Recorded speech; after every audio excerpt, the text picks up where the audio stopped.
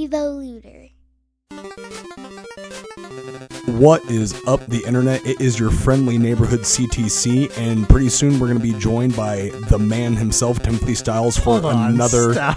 Oh, come on, dude! These intros are supposed to be explaining who we are and what the show is. You can't introduce yourself as your friendly neighborhood CTC. Okay. First of all, What would you rather have me introduce myself as? Well, you're Cutthroat Cody, a professional wrestler. That's me. Right. I'm a professional wrestling fan or historian. Take your pick. Aficionado. Timothy Styles. That's you.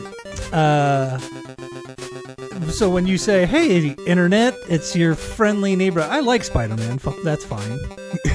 But you're a heel who wears all black and comes out to devilish imagery wearing a leather jacket. I'm not necessarily a heel anymore. I'm actually a very aggressive bad guy. Very aggressive good guy. Fine. Just saying. You don't see Stone Cold when he was doing his podcast like, hey, y'all, this is your friendly neighborhood. Cold Stone Steve Austin. Get it? Oh man, thankfully I have a switch, man. I'm not always on, but don't you? Well, here's a good question. You know what? Fuck it. Hit the music.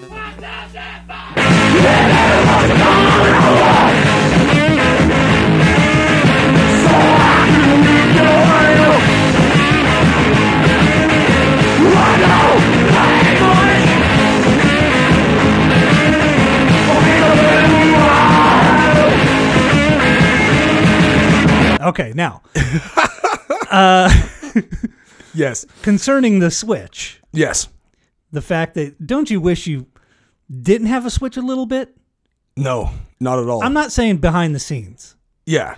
But in the locker room, you have to, it would behoove of you to be polite. Hello, how are you? Here's what we're going to do. I'm open to suggestion, yada, yada, right?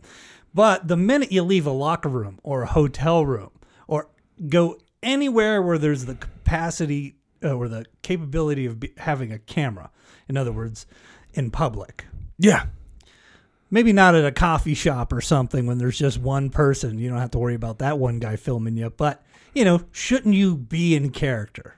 Let's talk kayfabe, brother. Well, so my character, so the satanic imagery and all the occult stuff, I was doing that when I was definitely in my hill run. And, did I ever maintain my status as who I was in the ring, outside of the ring? That was... Don't bullshit me, because first of all, we met during that time. We met during that time. And we have recorded podcasts during that time, not for this show, but for a previous show. Well, I'm Hurt was the project done when I was injured. Right. No, before that. I used to have a show called... Timothy Styles Must Die. That's right. Yes. I think I reached out to you like, hello, professional wrestling stranger. I'm interested in interviewing, you or anyone, How many years ago was that now? I don't know. It has to be like 3, possibly 4. Oh, yeah, more than that. Yeah. So, But anyway, you came on and you were perfectly sweet. And I think I even broached it in that interview that if I were you, I'm not sure. I wish I had a copy of that interview so I would play a clip here, but I don't. If I were you, I'm not sure I would have sat down and done that interview. You know what I mean? Yeah. Like, even out of character. So, So just the comparison between me then and me now, there is a little bit of a difference. Like I got I'm not going to buy your merchandise heat back when I was in my heel run. Right. And people actually hated me. And I was completely fine with that. I didn't hang out after shows to try to sell my merchandise. I was forced into selling my merchandise at a table one time, and I never did it again. And you were forced. I heavily suggested, let's put it that way, from one of the promoters. Mm-hmm. And he said, hey, get out there and sell your stuff because he gets a 10% cut or something. No, he didn't even get a 10% cut. It was just like, we just need people out there. We just need people out there. There's not anybody out there. You got to go out there. And it's like, oh, fuck, okay. And I hated doing it. Right. And that's why I say, if you're going to be in wrestling and you know you're going to be a heel, I mean, you should create a character that is close to who you actually are, so that when you are not at work, you don't have to change that much. Right. Someone comes up to me or comes up to you and says, "Oh my God, you're Cutthroat Cody." And you could be like, "Yeah." I mean, like, how else? If you were someone who was competing professionally, and somebody came up to you in public, and they expressed that they were a fan to you, even if you were a bad guy, you go, "Yeah, great." You know what I mean? Like.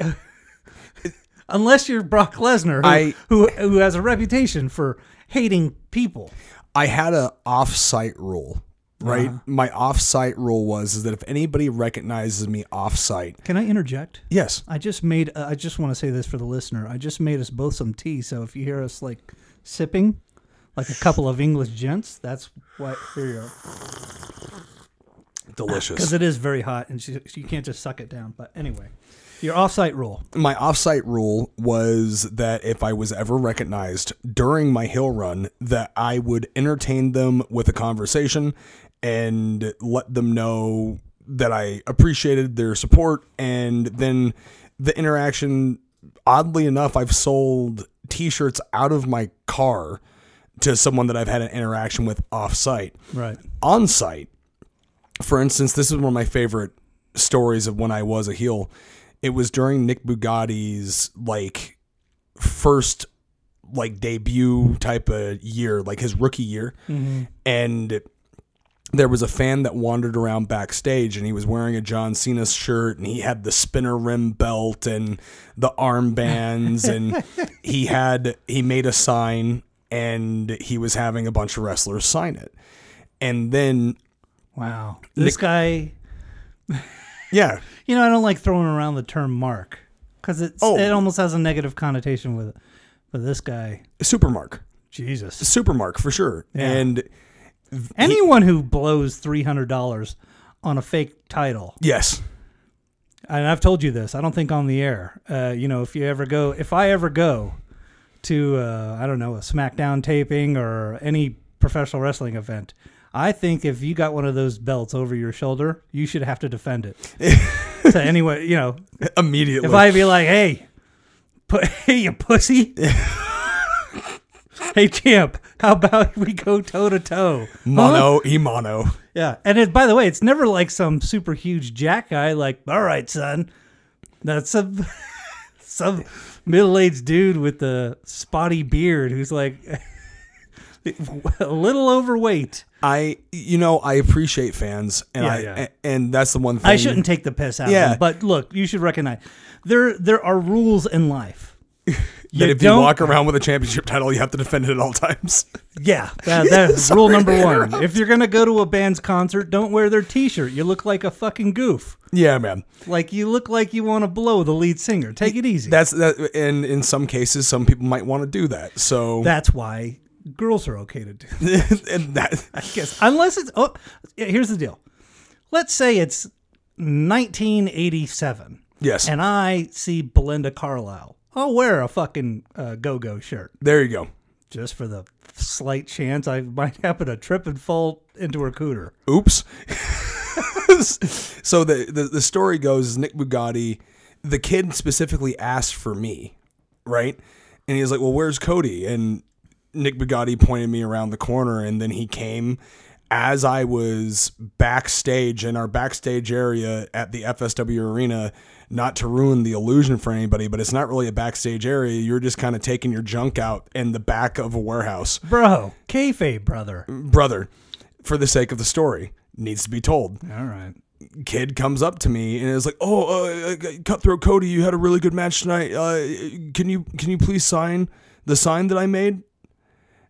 And I looked at him, and I looked at his attire, and I looked at his title, and I saw the amount of signatures that had already been on the little tiny poster board. Did you rip this thing up?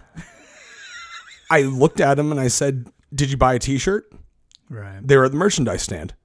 And he was like, "No." And I told him, "Well, then get the fuck out of here."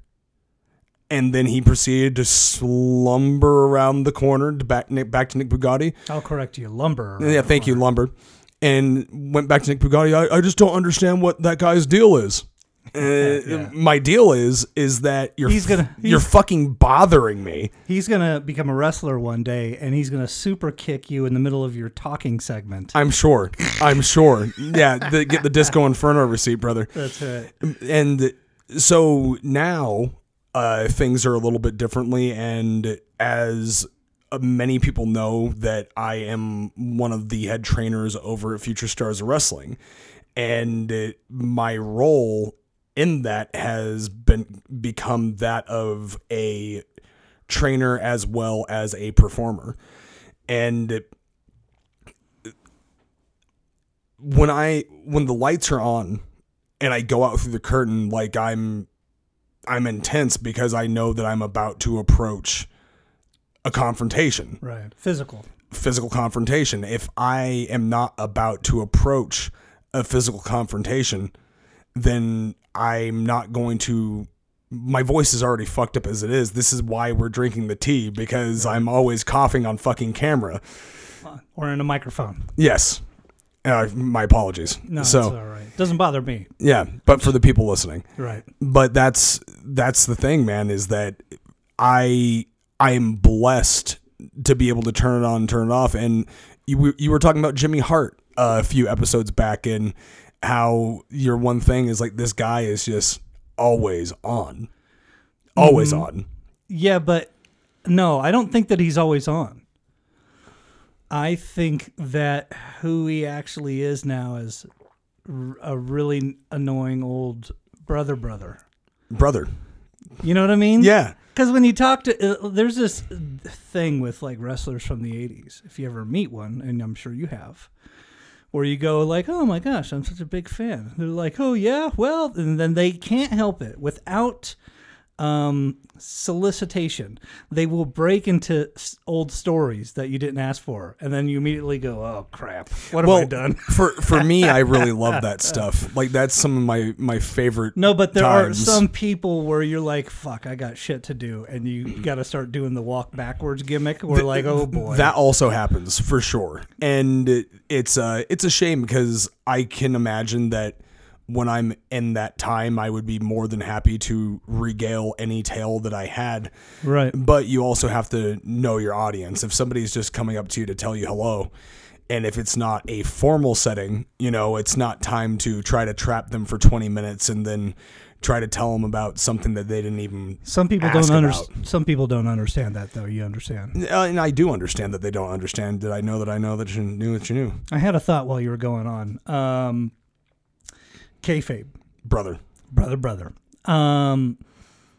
Think about amusement parks. What's the most successful of all the amusement parks? Disney's. Fuck yeah, it is. I mean, that's why when it's not COVID time, those places are packed. The lines are over an hour and all that shit. Meanwhile, every September, I normally go to Six Flags Magic Mountain. Because that's where the excitement actually is. And there's no lines. Yeah, man. But there's something to be said about Disney's popularity. It's not like people just, like, oh, fuck, I got to go on Splash Mountain because of, Song of the South or whatever that Fuck. They take the effort to exercise kayfabe in that joint. Yes. I mean, like, the performers are performing. You're not going to see anybody without their mascot costume on. And I mean, it's more than that. Every morning, the entire crew has to go around with Brasso and polish all the knobs and all this shit, and they do paint touch-ups, and the flower guy comes in and spruces up the greenery. The word is behind the scenes. I mean, there's just, dead rats and cat shit everywhere. Yes. But as far as everyone else knows, the kayfabe of the situation, it's fucking beautiful. And that's why people go there, because it's clean, it's beautiful. And there, meanwhile, over in Six Flags, it's like Little Mexico. And I fucking love Six Flags, by the way. And as far as with me, you've seen me outside of wrestling. You've seen me in a wrestling ring, and you've also briefly been able to see me train people. Right. Not not everybody really gets to see all three Codys. You know, a lot of people only get to see on stage Cody. Right. In just a little while, you're going to be meeting Terry Gordy here in a return match, one of the wildest battles we have ever seen. And Terry Gordy's determined. He said, you are no competition. A return match with Terry Gordy right here in my hometown, Oklahoma City. Now, Terry Gordy, you come out here and you tell everybody how bad you're going to beat me up. Well, pal, I'm standing here right now, and I'll be standing in that ring here in a few minutes. And you can do all your talking in the locker room and tell all your buddies how bad you're going to kick my tail. But when you get in that squared circle, brother, you're going to find out how tough Dr. Death really is. Throw away all the wrestling. Throw away everything, pal, because it ain't going to be a wrestling match. It's going to be a right-down fight. And here, right here in Oklahoma. And when I hear these people start saying Dr. Death and screaming Dr. Death, you better look out, Terry Gordy, because I'm going to can you. Behind the scenes, Cody is probably fucking scarier than in the ring. And there is many people that will attest to that. Like, I get really fucking mean. Well, I don't think it's mean. I think because I'm probably the same way in that I love to play. I love to play, and when it's time to play, God damn it, I'm going to cut a rug and have a good time and laugh hysterically. Yes. Then, when it's time for business, I'm all business. Yeah. I don't fuck around. There's a task at hand, and it has to be done, and I will do whatever it takes to get it done. And if somebody's fucking around on business time, then I need to have some stern words with that person. Hey, quit fucking around. Pull your head out of your ass. Yeah. Put it back on your shoulders. Tightly, and fucking finish it up. And for me, I go through a lot of range of emotions throughout day-to-day life. There's plenty of moments that I wake up and I'm like, yeah, everything's happy and everything's good. And then all of a sudden I get a text message that somebody is an idiot. And then I have to actually handle situations as they come along. Oh, great. You're like a guidance fucking counselor. People don't know how to hold themselves accountable, and now I have been tasked in the role of making people hold themselves accountable. And I have no problem with that role, because when I was coming up, there was nobody there to do it. There was just people acting a fucking fool, and it was like, oh, well, you know how this goes. It doesn't go like that anymore, and I'm not going to let it go like that anymore. I remember hearing all the stories from Jim Ross through various books and podcasts and things for his time and movies, documentaries, etc., about his time as a talent manager and all the silly shit he had to put up with, because people would come to him and be like, oh, my girlfriend's fucking around on me with so-and-so and on. Yeah, he's a fucking professional businessman. He's just like, Jesus Christ, some of these people are children. And a lot of them are. And I remember and that's at the highest level, by the way. At the highest level. Now, I can't change that world. Right. However, I have a very big say in my world. And as far as wrestling is concerned in Vegas, my reach extends past FSW if it has to. Right. And I have openly and privately gone to people to give them help and advice whenever they're doing something that might take them out of lane. And they're like, hey, let's dial it back a little bit. So I can't be that person 24 hours a day, 7 days a week. Right. It would not be healthy for me. Now, if my character was, let's think of a new gimmick real quick. Oh, one for you? One for me. What's a new gimmick that I can do where I'm just constantly on and guys, you can't believe what's going to happen this Sunday night. Oh, I'm going to beat somebody's butt. Like, I don't want to fucking do that. But if I were to do that, what would the name be? Beat someone's butt. But I can't cuss. We need to have a conversation about I can't cuss on TV. Yeah, right? But there's got to be a more colorful way to put that. A more colorful way? This Saturday night in the steel cage, I'm going to beat 10 gallons of gravy out of your biscuits. It's perfect. How's that? Perfect. So, like, I'll tell you what, I'm not saying that was the best promo, but at least I livened it up with some interesting verbiage. And interesting verbiage, and that's it. And I completely agree with you, but that is... There's some people that can do that, and they do that very, very, very well. Rocky T. Mm-hmm. Rocky T, he is channeling all the 80s talkers. Yeah. And my man is... I think that was my comment to you that, well, I don't want to say it. You don't have to if you don't want to, but you could. Okay, well, look. Maybe we'll pull the punch if you have to. Well, okay, I'll say this. He gives me Buffalo Jim vibes minus the carny.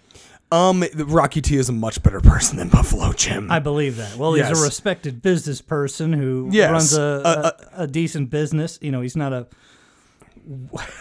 wild, dirty goof. But I think there was a developed, a slowly evolved dialect that hit its apex in the 80s. Yes. And then it died off with the lion's share of those particular characters. Some people who are old school have not been able to let go of that verbiage or dialect. And I've heard him speak. Yes. And I thought, like, Jesus Christ, this guy's getting in on, Macho Man's gimmick, man. Yes. Or, any number of guys. You know something, brother, let me tell you, blah, blah, blah, blah. It's like, all right, take it easy. Jesus Christ, who talks like this? This is it. When he goes to Waffle House, let me tell you something, brother. I need 2 buttermilk, light and fluffy. The thing is, though, is that there are some people... He's going to beat me up if he ever sees me. Oh, man, he'll be fine. Like Rocky... Well, I hope so, because I'm still pretty spry. Yes, well, and Rocky is somebody that is valued and appreciated, and he is the example that I'm going to use with, yes, there are some people that do have to maintain that character. Macho Man Randy Savage was notoriously known for being Macho Man Randy Savage. And I don't know. Yeah, I mean, you hear about him for behind... better or worse. Yeah. Yeah, so, the stuff with Miss Elizabeth and closets and a bit extreme. Bad business. And then there's people recently, Lazarus, who teams with Adriel Noctis, and they're in Creature Feature. Lazarus, I watched grow from a kind of pudgy, out of weight, like out of shape, 15-year-old, and now he's in his 20s. And he's leaned up a lot, and he's hitting the gym, and he went from not really having a character to now he's doing this thing with Primo Pulpo and Adriel, and Who's Primo Pulpo? I love that name. I don't know what it means. He's the Latin Kraken.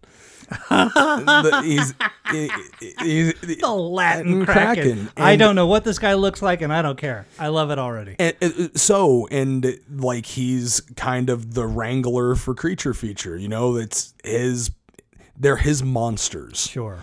And Lazarus has been really honing this character out of nowhere, and he loves old school horror, and he's walking like a zombie. After he's beating somebody up, and he's rising from the grave. You just lost me. I'm sorry, guys. Right, but I'm for it because he believes in it, and he pulls it off, and it doesn't seem like it's an act when he's doing it. Lazarus... It doesn't? No, it doesn't. I'm sorry. Look, let me speak. Out of turn, by the way. I'm sure Lazarus is a sweet dude. Yeah. I feel the same way about, what's his name? Adriel Noctis? Adriel Noctis. Adriel Noctis. Yes. Both a couple of handsome looking cats. Yes. And I'll speak on Adriel first. I know I asked you, I said, hey, what's this guy's gimmick? And you're like, he's goth. And I was like, oh, really? Yeah, the fishnet, Peter Still, typo negative. I guess, but yes. Every time I see like pictures, nail on the head. I guess when I see pictures, I don't think goth. When I think goth, I think of Robert Smith of The Cure.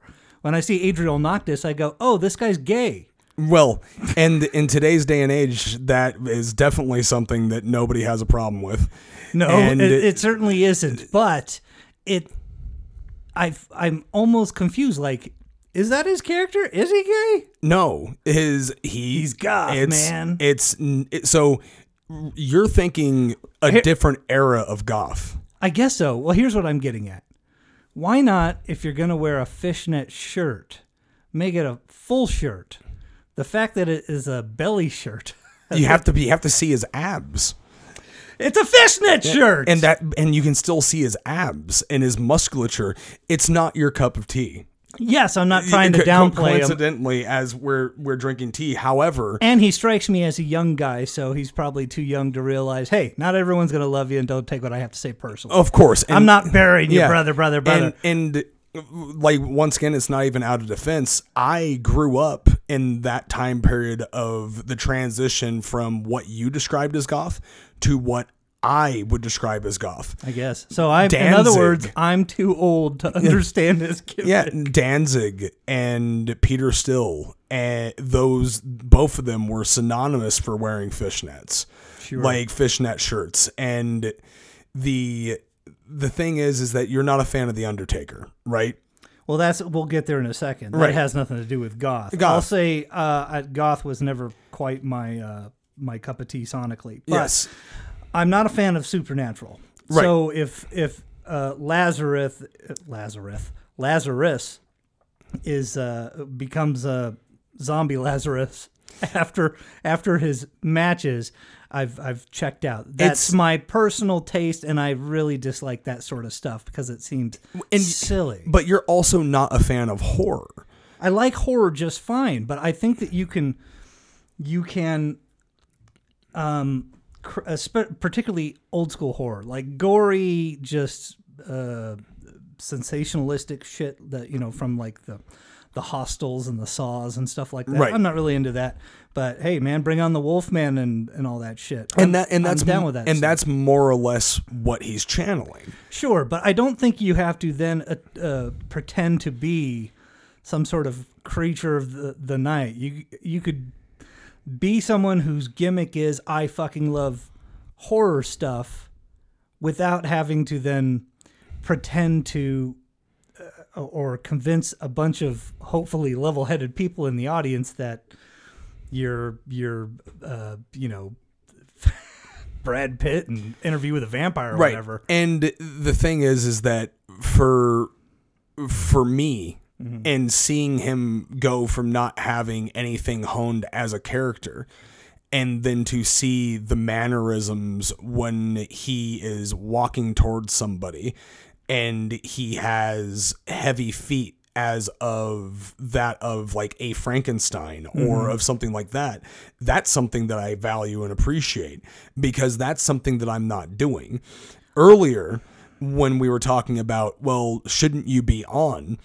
I'm me. My name, I wrestle under my full name, Cody Hancock. Cutthroat is now a nickname. Are you to be Cutthroat Cody Hancock? That is what I'm going by. Cutthroat Cody Hancock. So for me, I'm down with that. You know why? There's a specific reason why I did that is because I want to be me. Right. I don't want to be a zombie. I don't want to be an astronaut. I don't want to be a clown. Okay, so now parlay this fucking information onto these younger people, years from now, when they still have to continue to act like this shit that they were into when they were fucking 21. They'll be like, fuck, I wish I could transition out of this. And you know that he will.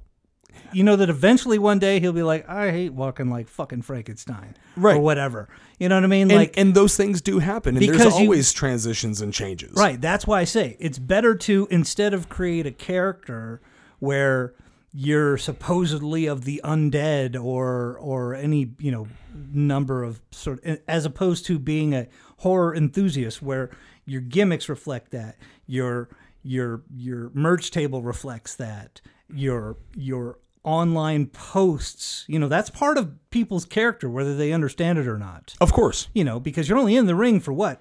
Fucking 15 minutes a week? Yes. and the rest of the fucking time you're online, that's what people are really absorbing. Of course. So if you're putting out something else, guess what? That's what you are. Well, and Adriel and Laz do a pretty good job. I agree, because I doing it.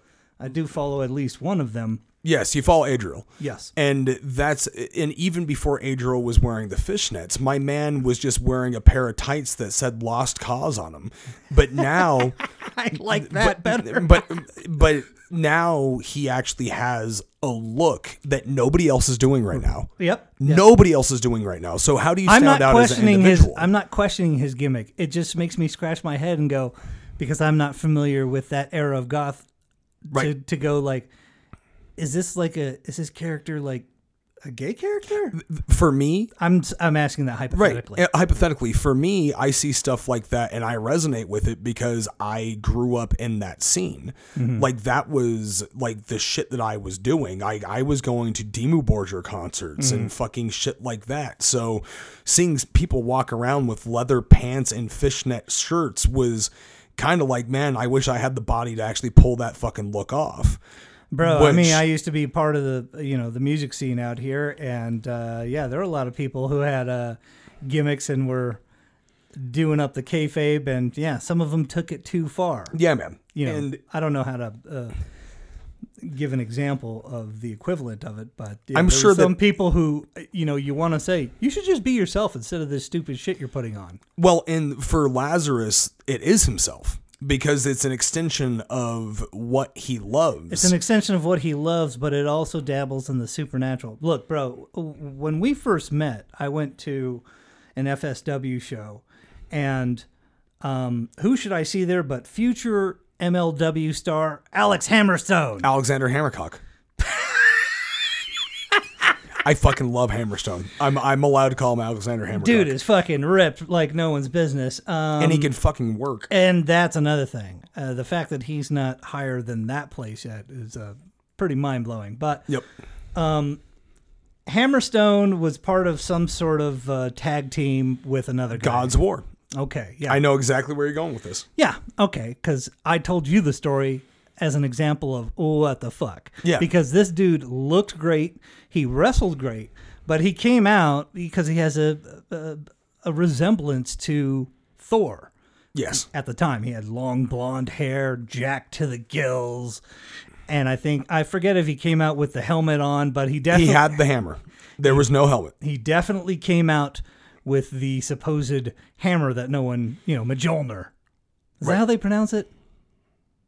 I never read Thor because I always thought I can't remember the name of his hammer. Well, it's MJOLNIR, I think. Mjolnir? Gesundheit. Thank you. And his tag team partner came out with a shield. Yes. And we don't have to name names.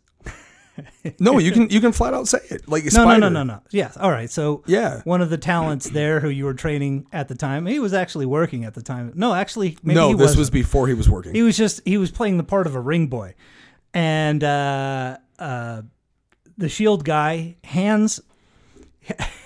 I don't know that he handed him the shield. I'm sitting in the front row, by the way.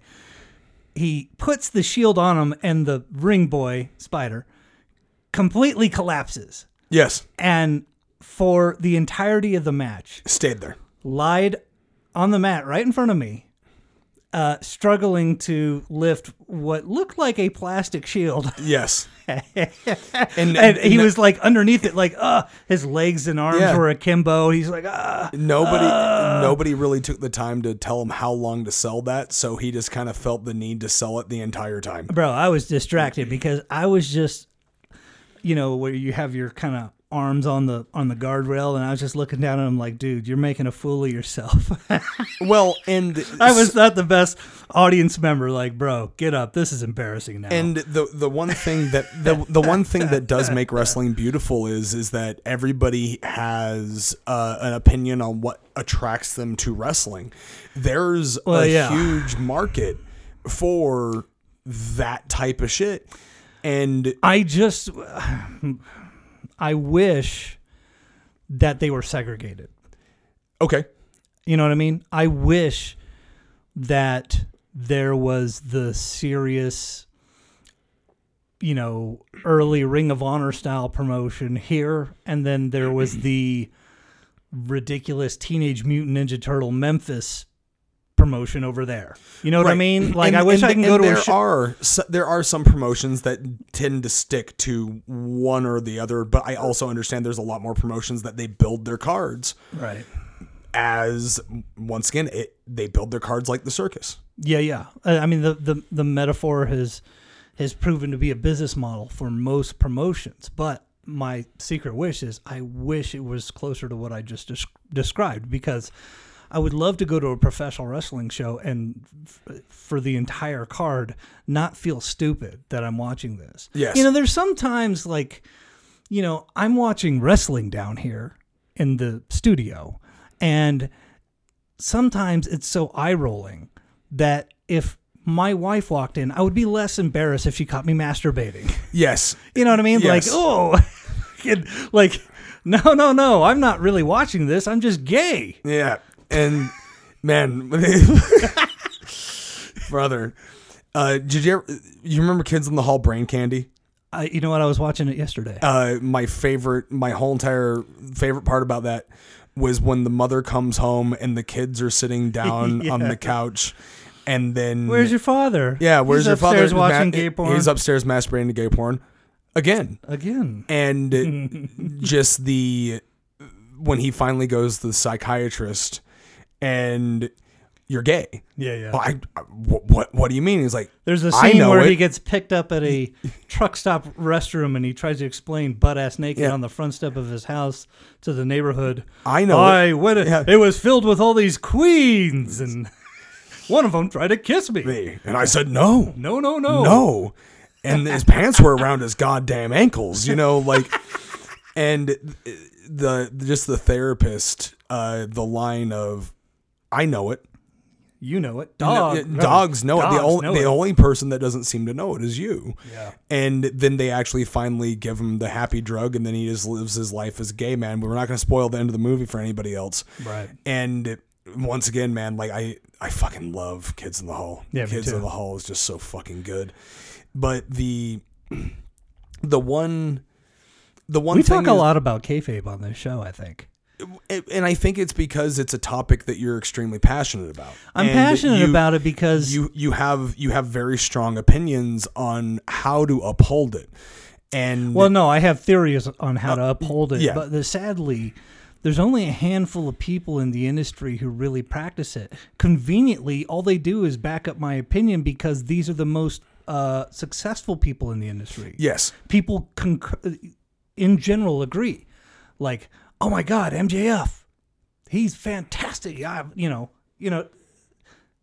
He's exercising. He takes that time on Instagram and Twitter because he understands the game. I feel the vibes. I feel lots of vibes. I'm here in Los Angeles, UWF. I have many challengers. You talk about Brian Blair. You talk about San Martino. You talk about Billy Jack. And then you talk about the wonderful Mr. Wonderful. Who is Mr. Wonderful? Let me tell you, this is a new generation. You're looking at Bad to the Bone, Dr. Death. Mr. Wonderful, you can come out and make yourself look as pretty and as handsome as you want. But when we get in the ring, that's when we'll find out who the boy is and who the man is. And I'll tell you, all over the world, from Tokyo to Germany to Atlanta to New York, they all know who the big man is right here.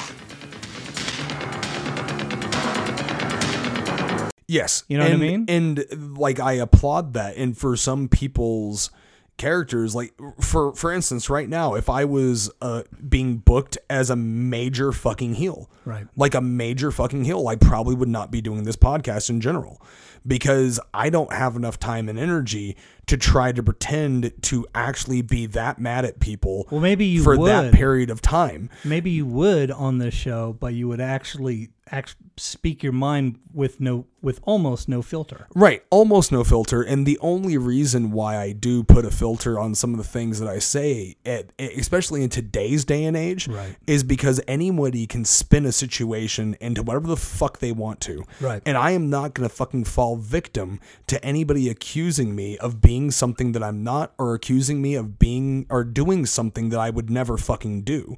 And unfortunately, there's been some really big benefits from cancel culture that I have directly seen. Mm-hmm. And I have also seen the double edge of that sword, and it might be sharper than the opposite end, and seeing people twist narratives into their fucking favor in order to protect themselves and try to avoid holding themselves accountable for their own bullshit. What's the benefits of cancel culture? The benefits... I'm asking just to hear you say it, not like I don't know. To me, the benefits of cancel culture is motherfuckers being held accountable for things that they can't hold themselves accountable for because they're pieces of shit. Yeah. Yeah, that's a big topic. Mm-hmm. Because on one hand, it gets these cats who don't know the meaning of boundaries. Yes. On notice. You know, that's never been me. I don't understand the balls of steel it takes to go up and aggressively mac on a girl. I've never been there. Yeah, man. Or what sort of sociopathy it would require for you to continue after the first, ew, no, Yeah. So I grew up around people that were very persistent, and it really ruined things for me when I was growing up, because then I was too trepidatious to ever even warrant the idea of possibly making somebody of the opposite sex uncomfortable. And I went a really long time, and I did not have the best or most interesting love life until I entered my, I would say, mid-20s. Like the experience that a lot of people have, I never had that. Right. And I appreciate that, because it's a fucking shame, man. It's a fucking shame, and people, especially in the entertainment industry, think they can get away with far too fucking much, and they should be held accountable. I don't think for their it's actions. limited to people in the entertainment industry, and I don't even think it's specialized there. And it's not. But from my frame of reference and from where I'm speaking, and from the interactions that I've had with people, and I have seen like others like go through some really, really, really bad stuff, and they have a right to stand up and speak up. Well, that's, on that note, I absolutely abhor cancel culture and everything about it. I find it to be sort of equal but opposite McCarthyism. And by the way, I'm a liberal, progressive dude. I'm not interested in conservatism at all. Right. But I forgot what my thought was. But I think that if you are the victim of some sort of thing, I don't think you should wait. I'm not victim blaming. The point I'm getting at is I would hope that we would get to a point where the victims of whatever offense would simply speak out instead of waiting for some sort of movement. And unfortunately, this fucking conversation got dark. Well, Jesus. But unfortunately, and it's actually a conversation that's been at the top of my mind, because we're not too far out of the speaking out movement. But hopefully, now that it is a movement, maybe people are going to be able to stand up for themselves now. And instead of having to wait until they can't wait any longer and then they have to go on social media, maybe when these actions happen, they're able to say, no, fuck you, this isn't going to happen. I'm not going to let it happen. Right. And that's the hope, and that's the goal at the end of all of this. But once again, there's people that all you got to do is you got to make something up and you can put it on the internet and try to ruin somebody's life, and people will latch onto it and bite onto it. And that's a fucking shame. Mm-hmm. And that's I've seen pro wrestling really prone to it as well. 1,000%. And for the people that what I've noticed in the entertainment industry, not just in pro wrestling, but as well as the brief period of time that I was dabbling in magic, talent is not exclusive to good people. Oh yeah, that's true. The problem is, hold on, I'll elaborate. Yeah. In fact, talent is an interesting word to use, but I'll say that, you know, there's a reason why your average stand-up comedian is a little twisted in some way. Yeah. You know what I mean? Same thing with professional wrestling. You know, they have similar backstories oftentimes. Yes. You know, there's broken homes or, you know, whatever. These hard times make interesting people, and sometimes the interesting part comes with some deficiencies. Yes. And it's a very sad thing to bring up, but it is the truth. But man, it's, when it comes down to it, is that people that victimize others try to make it seem like they won't have a voice. Mm-hmm. And that they won't be able to say anything. Well, no one's going to believe you because everybody loves me. Nobody's going to believe you because I'm me and you're you. Mm-hmm. And now that's finally blown up in these people's faces.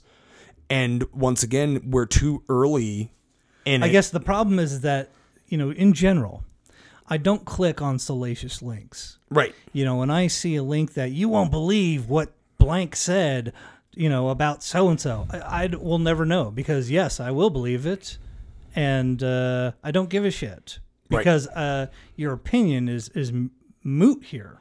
Right. You know what I mean? I'm a sort of I'll believe it when I see it kind of guy. Right. And that goes for everything from questionable sourced news links to religion to your friend with the truck who says he's going to help you move on Sunday. You know what I mean? When I first got with Casey, she doesn't get as much of a headache about it now as she did then, but she would say something that she heard that sounded like absolutely ridiculous, and I'm like, what's the website? Right. And she's like, I heard it from here. And then you just go into your Google machine and then you go to fact check. Right. And then you just turn it around and then you say, okay, well, unfortunately, this is not real. Right. And I always have to pay attention, especially in my industry.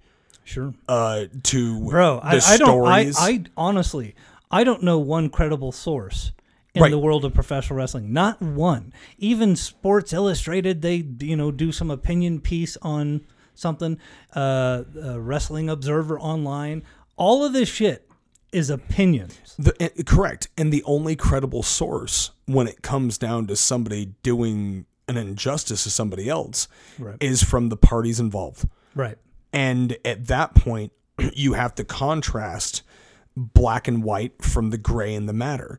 And there's a lot of situations that are gray, and it makes it very difficult when you have to say, hey, I can understand both sides of this argument. But then there's just other situations that are clear as fucking day. Right. And then people still think that they can get away with shit. Yeah, pretty wild. Yeah. It's Curtis Thompson. There's the UWF title belt being escorted away, and Steve Dr. Death Williams against a strong-looking youngster here in Curtis Thompson, but he's going to get a lesson, I'm sure, from the doc, Jim Ross. Well, Dr. Death has battled his way, as we talked about earlier in the hour, to the finals of the Bunkhouse Stampede. And Dr. Death now has Curtis Thompson in a mighty bad way. The doctor is examining Curtis Thompson, checking his intestinal fortitude, I would think, here. God, what a move it was. One you'd like to see over and over again, unless you're Curtis Thompson, who just tries to shake it off right now. You know, we talk so much about his background in football, but equally as much his background in amateur wrestling for Dr. Death Steve Williams. He's a legend on the gridiron. He's a legend in the wrestling room. And around Norman and Oklahoma City, he's a legend in bars. He went wherever he wanted, whenever he wanted, and did whatever he wanted. Missed twice. The third time he caught Thompson in midair. And now pressing him up once. Twice. And right back on the side. He wiped out Curtis Thompson in a span of 20 seconds right there. He's bad, I'm telling you. And he'll be in the finals of Stampede, as I mentioned. Road Warrior Animal will be in there as well. Now, they're two of the biggest, baddest in the wrestling profession, battling for $500,000. We don't know who the 11th man will be until late in the evening of January 1st. And Curtis is hammering away at the midsection of Dr. Death. He might as well be hitting the wall. So let's try and talk about something a little bit more positive. Check this out. I'm going to fucking change the subject. This was your doing, by the way. Yeah, man. Oh, yeah. What was I talking about before? Magic Mountain? Yes. I was talking about nothing but good times. Good. So this past week... That's my gimmick, brother. Is bringing the fucking show down. Good times, Cody Hancock. Yeah, that's me. So this past week, a little pay-per-view happened. Uh-oh. Called AEW Revolution. We mentioned it last week. Yes, we did. It has since happened. Now, I think a couple of weeks ago, we brought up death matches, which we're prone to do. Yes. Where I had criticized specifically exploding barbed wire death matches. Yes. Now, I feel like this conversation happened off air.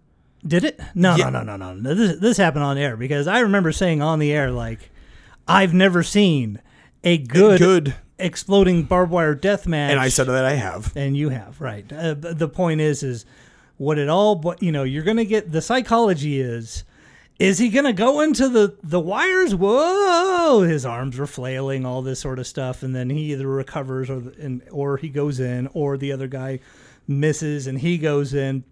And then at the end, there's a big explosion and it's a big to-do and everyone goes, oh, well, that was exciting.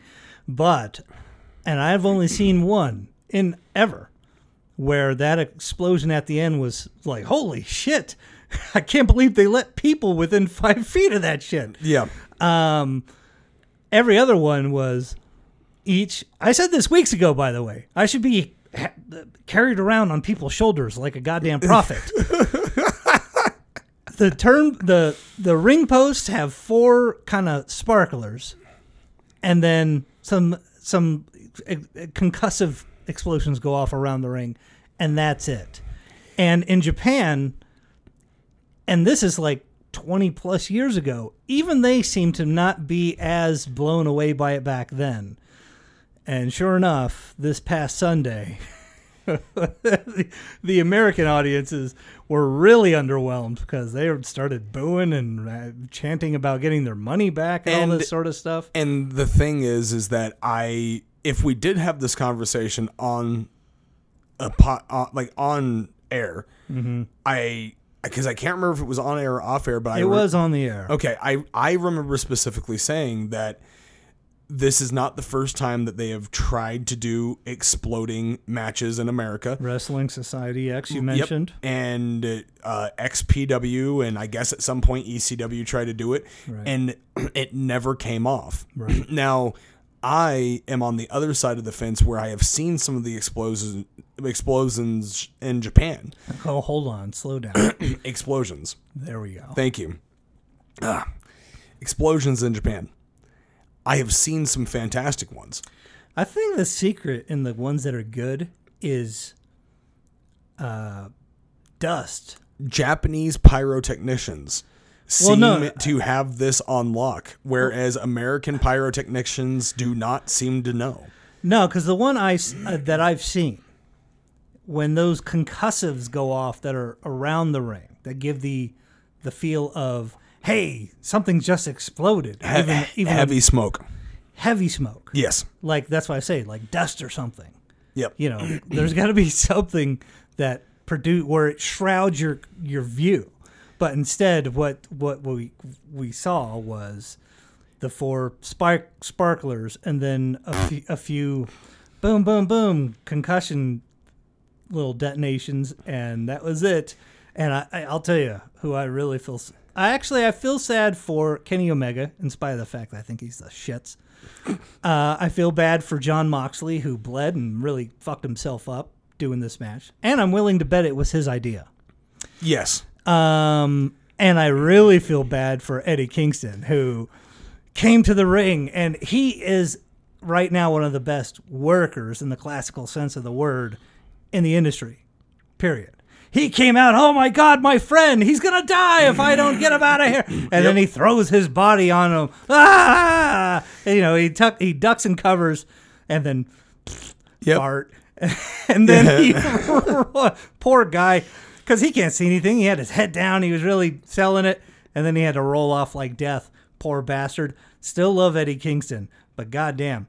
And now AEW's in the weird position where they just have to play it off like, oh, that. Well, I've heard the excuses, and it's like whatever. The defense. Well, Kenny Omega made a dud. Or Impact funded this thing. Once again, accountability is key. And what do you do in that scenario? What do you do in that scenario? Do what ECW did and said this was not a good idea, and we're sorry for anybody that feels upset. Offer them a discount for the next pay-per-view, or possibly offer them a fucking refund. And that's a very, it's not the first time in the world that a wrestling promotion has had to issue refunds for something going wrong. I don't think that refunds are necessary. I wouldn't think that refunds were necessary if the crowd wouldn't have, Dude, to AEW hardcores. AEW can do no wrong. And unfortunately, now we are now entering the realm of what I thought was going to end up happening at some point with AEW, because the sheen wears off. And now it's going to turn into their fans being hyper mega fucking critical of their product, right? And no longer protecting it the way that they were doing.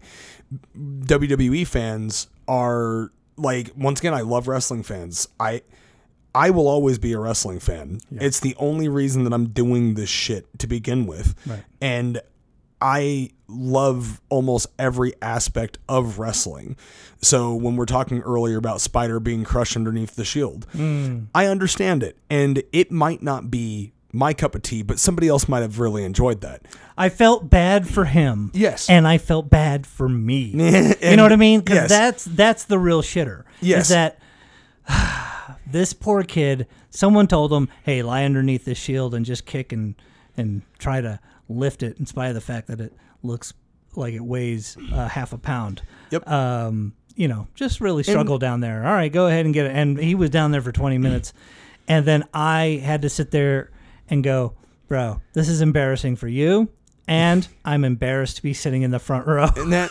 and let's snap back to the here and the now. Like, wrestling fans hijack shows. Yeah. I can't remember the specific pay-per-view, but it was the one. I mean, there's plenty of them. The problem is that they're too smart for their own good, where they can't even enjoy shit. There was a specific pay-per-view that was a tag match, and Cesaro was in it. The beach ball, and he hopped over the top rope and grabbed it and ripped it up. He didn't just hop over the top rope. He hopped out into the audience went up some stairs, got it, and busted that shit, and then went back to the ring and went right back to work. And I think he was a heel at the time. Yep. So he only furthered his heel heat. It was one of the greatest moments I had ever seen, because it just goes to show who's actually in fucking control. Right. The wrestler can be in fucking control. Yeah. And that's something that this has happened to me more than once. Mm-hmm. And it's one of the things that I kind of wish I was a heel right now, because anytime I see... you're a heel like Stone Cold's a heel, you know what I mean? Yep. Anytime I see somebody in public that is wearing a wrestling shirt, I will always engage them into a conversation. Okay? And there was one specific instance that there was a fan. His name was Ray Sanders. And I saw him at a Chevron, and he was wearing a Bullet Club hoodie. And I went to compliment him on his hoodie, and he did not recognize who I was. And he basically rolled his eyes, groaned, and is like, yeah. And then like, hey, fuck you, buddy. Put his hand down or put his head down. And I promptly went on social media and I'm like, to the asshole wearing the Bullet Club hoodie at Chevron, I have done more with my life than you ever fucking will. And this is a very mature response to the scenario, by the way.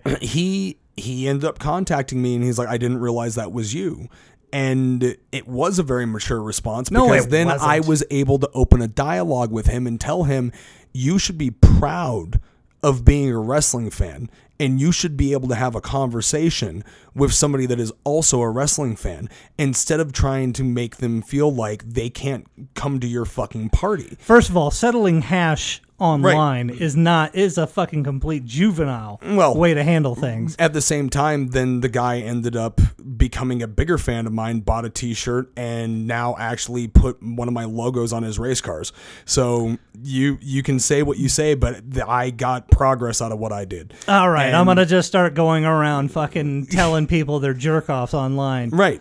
CM Punk calls people jerk-offs online all the goddamn time, man. Yeah, and you seem to be really behind it. Not always right. No, that's not true. Man. Not always right. But you are a big CM Punk fan. That's what I'm getting at. I was a CM Punk fan. He hasn't wrestled in a few years. I don't know if you noticed. That's a very true statement. It's not like I rush out and see all these, C-level movies that he's in. You know what I mean? I like CM Punk as a worker. Yeah, man. And unfortunately, and I do understand what you were saying. However, what I'm saying is that I got progress out of that thing, and to tell But do you think that he was embarrassed to be a wrestling fan and he thought you were making fun of him? No, for whatever reason, I think that his thought process was this person probably doesn't even know what it is. Oh, so he was just smug or an elitist, which, by the way, welcome to the pro wrestling industry. And this, fucking most fans are smug. And this is my problem. Right. This is my fucking issue. Because for me, if somebody wants to come and talk to me about wrestling, we have a fucking podcast to talk about wrestling. We have a podcast to openly speak about the thing that we enjoy. Yeah. I'm not shy about approaching anybody. Right. And to be able to have a conversation with somebody, if you treat people like they're special, they might treat you like you're special. And when somebody is just trying to pay you a compliment on something that is so fucking niche. This guy just sounds like an asshole, if I could be honest, because look, I wear sort of not mainstream wrestling t-shirts, I'll wear like a New Japan shirt or something. Yeah. And I know if someone goes, hey, nice shirt, I go, this motherfucker's in the club with me. Yes. And you know what I mean? And that's the way it should be. And the Ray Sanders guy, I'm not going to flat out call him an asshole, but I held him accountable for his actions. Sure. And he then held himself accountable in turn, and he is a much better fan now than he was then. And I have these situations happen all the time. Right. All the fucking time. And it's unfortunate. Don't you think that it almost requires or even breeds that mentality? Because I'll tell you, my sister one year, she got me tickets to WWE Live, house show. Yes. And for my birthday. And I said, oh, hey, thanks. She goes, yeah, let's go and boo John Cena. And I was like, I'm not booing John Cena. She's like, you like him? And everybody are quick to forget. John Cena was the shits for years. Yes. Well, the fans did not want him to be what he was. What he was, right. Right. Look, in retrospect, I could say I understand it now. The problem, this opens up a whole, all right, fuck it. We're spinning off. Another conversation. Yes. John Cena did the white rapper gimmick. Yes. Got a little bit of heat, and they got behind him. Flipped him babyface. But what they didn't realize is just because some wrestling fans thought, oh, this guy's interesting, during a time when that company was really shitty, that they didn't realize that the rest of the world sort of frowns upon sort of lame white rappers. Right. It was not like particularly great rap. Whenever he came out to the ring, it was not like he was saying these rhymes on the beat Yes. It seemed really unskilled to me. And he continued to carry on in this gimmick until he just dropped rapping altogether and just became the Boy Scout John Cena. People hated him with the exception of children. Now, I, as an adult, saw it for what it was. Kids like this guy, so they ain't going to flip him. Yes. Which, okay, fine. I understand that. But it seems like every other adult, including my sister, could not wrap their brain around the fact that, look, they ain't going to flip this guy. Quit booing. You're wasting your breath. If you want to vote with your dollar. Don't fucking be here. Well, and that's ultimately, I've said that before, and I'll say it again. You do vote with your dollar, but you're still going to buy a ticket. Right. And there is something that is a little bit special about being able to voice your opinion at a wrestling show. But that's the point I was originally going to make. Sorry to cut you off. They inspire in fans this sort of, hey, I got to speak my opinion, this no matter how uneducated or ill-advised it might be. Right. Because they want that noise. They don't want an entire arena of people like me who are too hip or too smart, who are sitting there with their arms folded. I hate to say this out loud, but you really do need an arena full of fucking dumb fucks. Not dumb fucks. I don't want to say that because you'll be guilt by association. People that are willing to play along, man. That people are there to have a good time. Yes. You know, when I watch it, I almost look at pro wrestling like Broadway. I sit there quietly and enjoy the fucking show. Yes. And even though I'm not hooting and hollering and jumping up and down, with some exceptions. If you're a really good character, I will come unglued. Yeah, fucking shit, get him, you know. Yes. But as it stands, the majority of pro wrestling today, I'm just enjoying as an entire genre. Yes. Right? You've seen me at pro wrestling shows before. I'm normally I'm kayfabing myself. I'm the guy who's criticizing the referee. Yes. Ref, what are you doing? Are there no rules? Get in there. What the fuck's going on? Yes. You know, that's my contribution to the show. And it is appreciated.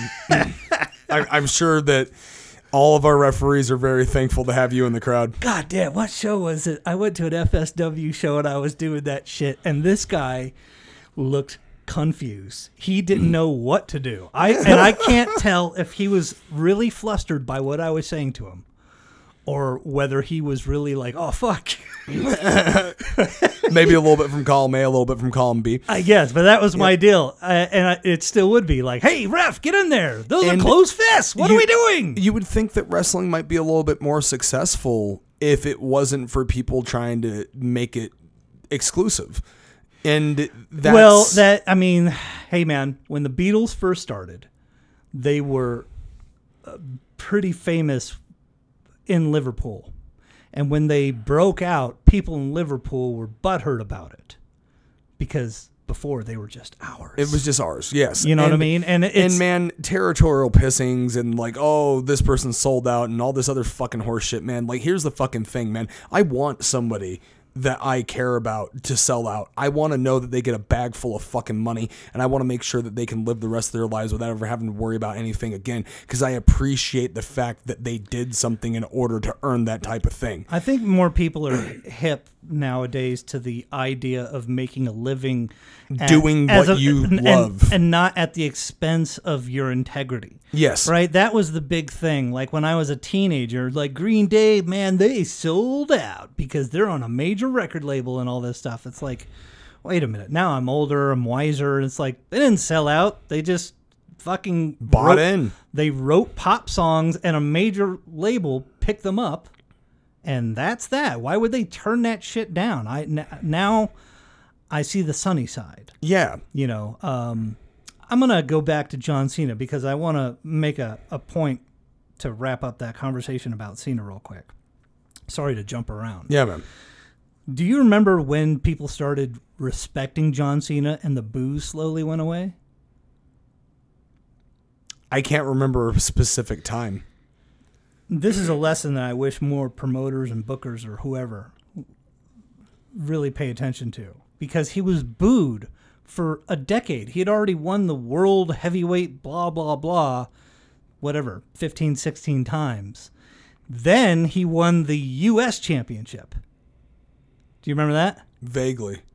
He won the U.S. championship, and then every week on Raw, It was he's going to defend the U.S. Championship, the U.S. Championship Open or whatever it was, and he would wrestle. That's right. That is correct. And he would wrestle Kevin Owens, and Sami Zayn. Yeah, and then he went. And he didn't lose it. He gave everybody a chance to shine, and they all had an opportunity, and a lot of them had their careers really catapulted because of it. And those matches, like Cena went out of his comfort zone, correct, specifically, and he proved a lot of people wrong with that. But ultimately, they respected him. There's a natural progression to things where you need to, in your career, you have to slowly evolve upwards. Yeah, you can't just be thrust. This is something else that they have to learn, or they had to learn with Roman Reigns, when they just all of a sudden he's the guy who's winning tag teams in the opening match to being the main event next week. You can't just jump from bottom to top and expect good results. Right. People smell it and go, I don't like the way the story is going. Boo, you know. Right. That's when people started to like or appreciate John Cena. It's a shame that it was at the end of his career. And I remember specifically because I used to be shithead fan number B. Right. And I would always loudly cheer the heels and boo the baby faces. And I remember going to the show, and it was right when I started wrestling training. And I think it was a SmackDown. And oh, John Cena, you fucking suck. Oh, 5 moves of doom. Oh, as if every wrestler doesn't have 5 moves of doom. Right. And I remember I had, like I said, I had just started the training. most successful wrestler, I think, of the past 20 years has less than 5 moves of doom. Yeah, man. Care to guess? Hogan? Nah, Brock Lesnar. Lesnar? There you go. Suplex. I said of the last 20 years. Right, 20 years. There you go. Yeah. He had shoulder in the corner. F5. F5, German suplex. He used to do the triple rib breaker. I remember that. What was that? That was when he first debuted. He would hit the rib breaker 3 times. I'm just talking about really now the last 10 years. Really. My man throws like fucking 50 Germans in a match. Yeah. It's great. And guess what? He's the only one anyone buys. Why? Kayfabe, brother. Yep. And that's... I really, really think that when I saw this thing happen with Cena, and I'm booing the fuck out of him, and then there's a little kid that's in the row below me, and he's all decked out. He's got the shirt, he's got the wristbands, his mom is like got the cup, and just John Cena mania is like running wild. And then I can't remember who he was working, but the clothesline gets thrown and John Cena ducks. And then the second that John Cena ducked the clothesline, you could see the kid inch up out of his chair. Right. And pop himself up. And then the first shoulder tackle comes. And the guy takes a bump. And now it's time. And then that's normally when I start like, oh, the same old shit. And, and I couldn't even chant same old shit because then I watched that little boy and then I watched another little boy. Right. And then I looked across the room and then I saw a sign go up. And then I just slowly started watching every single person in the building react at the exact same time to the exact same thing that was happening. And then they all, despite being different people, they all individually had the same enthusiasm for the ones that weren't being shitheads. Right. And then that's when I fucking finally got it. Oh, so I had an epiphany with John Cena versus Rob Van Dam. There you go. Rob Van Dam, to me, at the peak of ECW, was the fucking coolest character ever. Yeah. And when they were bringing back ECW and they had that, when he cashed in the Money in the Bank. Yes. In advance was like, I'm gonna attempt to go for this title at One Night Stand or whatever it was. Yes. And he's going against John Cena. Cena wins Riot. Yeah. The sign was hanging from the rafters. They fucking hated John Cena and everything that he stood for. And I started respecting him when he came out. The throwing the t-shirt. Before that. Music plays, crowd loses it. Oh, God.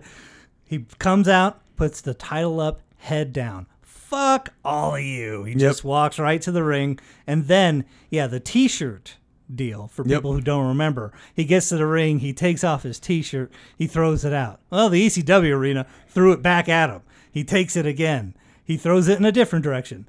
That person throws it back. He takes it and he throws it again. That person throws it back. And like the very last one, the dude like wiped his ass with it, like between his legs. That's right.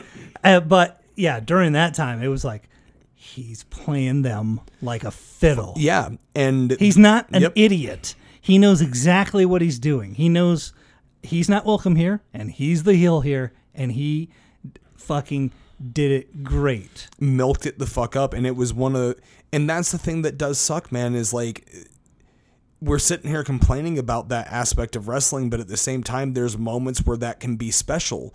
But which aspect? The aspect of the crowds dictating control. Well, it's not just that specific room was built for Rob Van Dam to be the baby and John Cena to be the heel. The whole build up to that was ECW versus WWE, and they did it extremely well. And it was a really cool moment to actually witness. It's not just that aspect. I've said it for years now. I would be a bigger professional wrestling fan if it weren't for all these pro wrestling fans. I mean, some of their behavior fucking really makes me irk. Yeah. You know, one of the last big shows I went to, actually, I remember it. I got to tell this story actually real quick. It was a SmackDown taping.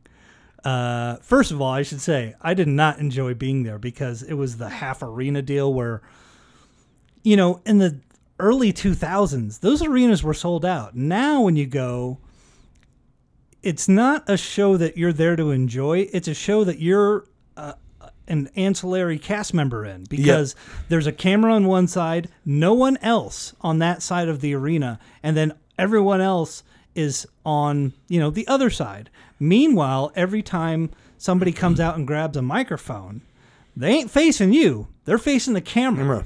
So you're watching, you realize like, oh, I'm part of the production here. I'm not having a great time. And by the way, people come out and grab microphones during TV tapings, it turns out, a lot.